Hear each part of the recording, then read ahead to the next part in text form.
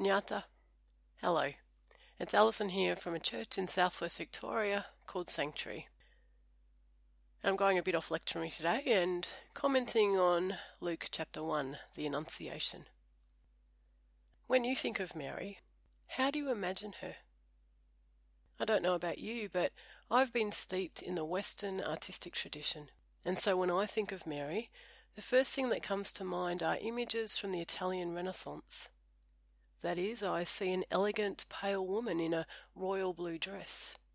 Her skin is white, her hands are soft, her face is unlined, her hair is carefully done, and her serene mouth is gently closed. Often she sits in a cool, tiled Italian room, with perhaps a beautiful garden or a hilltop town visible through the window. The angel Gabriel is handing her a pure, white lily.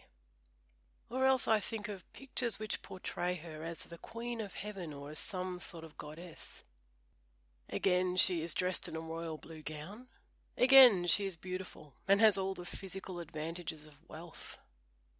She wears a crown made of stars, and in these paintings she's not seated in a luxurious room, but floats instead among the clouds. A picture tells 1,000 words, they say, and these pictures are very telling. They suggest that Mary is wealthy and that she moves in the upper echelons of society. Certainly she's never engaged in manual labour. She's innocent, meek, submissive, untroubled and passive to the point of emotional blankness, and she's utterly silent, which makes her in a patriarchal society the perfect woman. And it's interesting to me how often men preach this sort of image, extolling her absolute unquestioning submission as she becomes the God-bearer. But it's more interesting to me how if we set aside these representations, if we remove our patriarchal blinkers and go back to the text, we discover somebody very different. So let's forget those images of white skin, soft hands, submission and silence, and take a closer look at Mary. Perhaps we can learn something from her about being God-bearers in this world. The first and most obvious thing to note is that she was not a European aristocrat. Mary was a first-century Jewish peasant girl. She was betrothed, and so probably about 12 years old. She was certainly not pale, or tall, or elegant, nor was she wealthy. When we think of her, we should think small, stocky, or scrawny, olive-skinned, deeply tanned. Her hands would have been hardened by field work and by grinding grain each morning between two stones, and the heels of her feet were probably calloused and dry. The second thing to note is that she wasn't unquestioning or submissive. In fact, Mary was curious. When the angel comes to her, the story follows a formula that we see again and again in the Bible. It's called an angelophany. And what happens is this. An angel or messenger from God appears to someone, and that someone is terrified. The angel says, "Don't be afraid," and then speaks the message. The person objects, the angel responds, the angel leaves. But in Luke chapter 1, Mary doesn't seem afraid at all. Instead, we're told she's simply puzzled by the angel's greeting, and she debates what it might mean. We often hear that she pondered, a nice, private, feminine act. But the word is dialogizeto, to reason, to discuss, consider, debate, or dialogue. In other words, she isn't quietly wondering to herself. Instead, she is intellectually and outspokenly curious, and follows up the angel's pronouncement with a biological question. "How can this be?" she says. "I've never known a man." So when we think of Mary, we need to be thinking of someone who is smart and unafraid, who exercises her faculty of reason even when an angel visits, and who asks good questions. When Mary asks, the angel reassures her that the Spirit of God will overshadow her, and that with God all things are possible. We know from the text that Mary's kinswoman Elizabeth is married to a priest. We also know that people then almost always married within their kin group. So it's very likely that Mary was a member of the priestly clan. And for a girl from the priestly clan, The consequence of pregnancy outside marriage was death. More precisely, strangulation by her own father at the door of the family home, followed by the burning of her body. It was not simply disgrace. The consequences were terrible. And so I suspect the angel's reassurance speaks not only to Elizabeth's surprising fertility, but to Mary's surviving a pregnancy out of wedlock. For with God, says the angel, all things are possible. On hearing these words, Mary replies, "Let it be with me according to your word." So she's not a passive person swept along by whatever happens to her. She listens, she reasons, and then she consents to God's action within her. She is God's co-creator and agent. What else do we discover from the text? Well, she's highly active. When Mary accepts the angel's commission to bear God's son, she doesn't shut her newly pregnant self in a quiet room, put up her feet and turn on the whale music.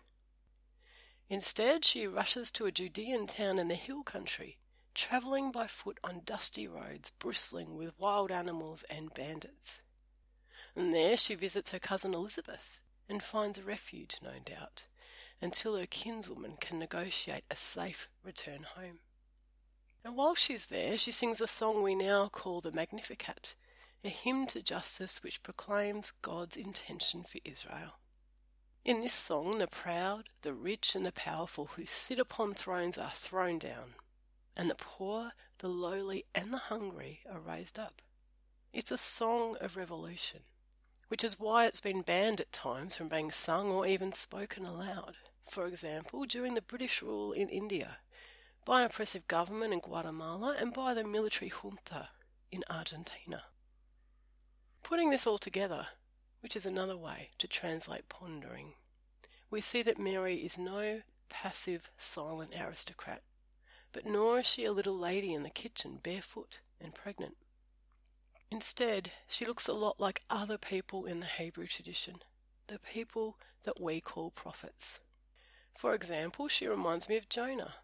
Jonah was given a word from God. He questioned, he pondered, he went on a journey, and eventually he proclaimed the word to the people. She reminds me also of Gideon. He was visited by an angel. He too questioned his commission, then accepted it, and he proclaimed God's word to the people. She reminds me of Elijah. He received a word from God, he went on a journey, and then he proclaimed God's word to Ahab.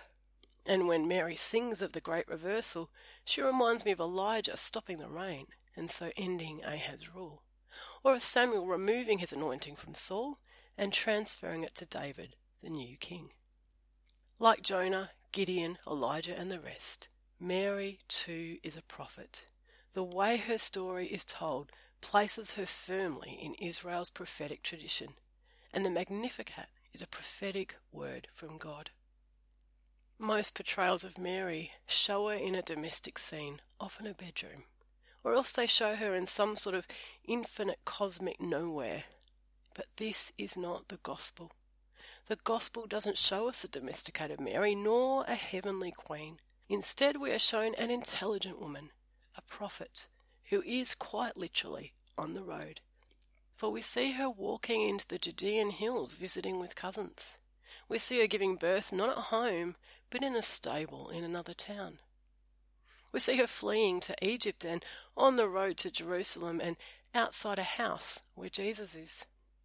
We see her at a wedding at Cana, at the foot of the cross, and visiting the garden tomb. She's always outside.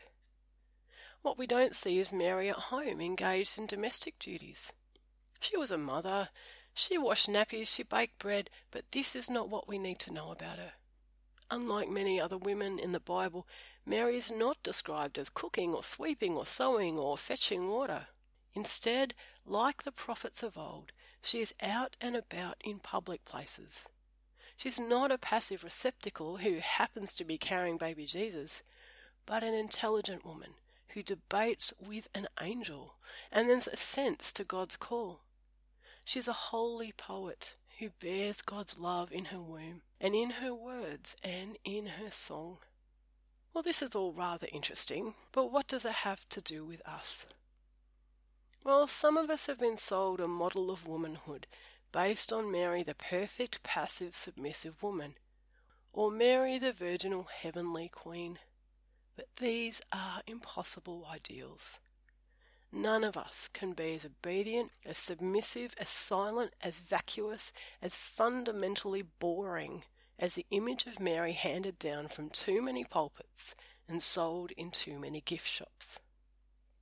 But Mary, the prophetic God-bearer, opens up all sorts of possibilities, and not just for straight cisgender women, but for all people. For we can all be prophetic God-bearers. We can all let God's word be written on our hearts, and we can all assent to the Holy Spirit working in us to bring life where this seems impossible. We can all carry God's love and longing for justice wherever we go. So let us be like Mary. Let us welcome God in. Let us allow the Holy Spirit to overshadow and shape us, body, mind, and spirit. Let us be God-bearers in this time and place, receiving and growing and birthing love into the world. Let us speak out in public spaces. Let our hearts be filled with song. And with Mary, let each one of us now pray, "Here I am, the servant of the Lord. Let it be with me according to your word. Your culture come, your will be done." Amen. There's always more to read on our website, that's sanctuarybaptist.org. Sanctuary is funded entirely by members and supporters. If you'd like to support the work of this little church, you can make a donation via PayPal, and you can find the details for this on the website. This recording was made on the lands of the Eastern Maar Nation, where currently a revolting cold is making the rounds. And this month, Clematis microphylla is covered with seed tufts, earning its name of Old Man's Beard. The ocean is calm, the air is warm, and stingrays are swimming in the bay. The peace of the land be with us all. Amen.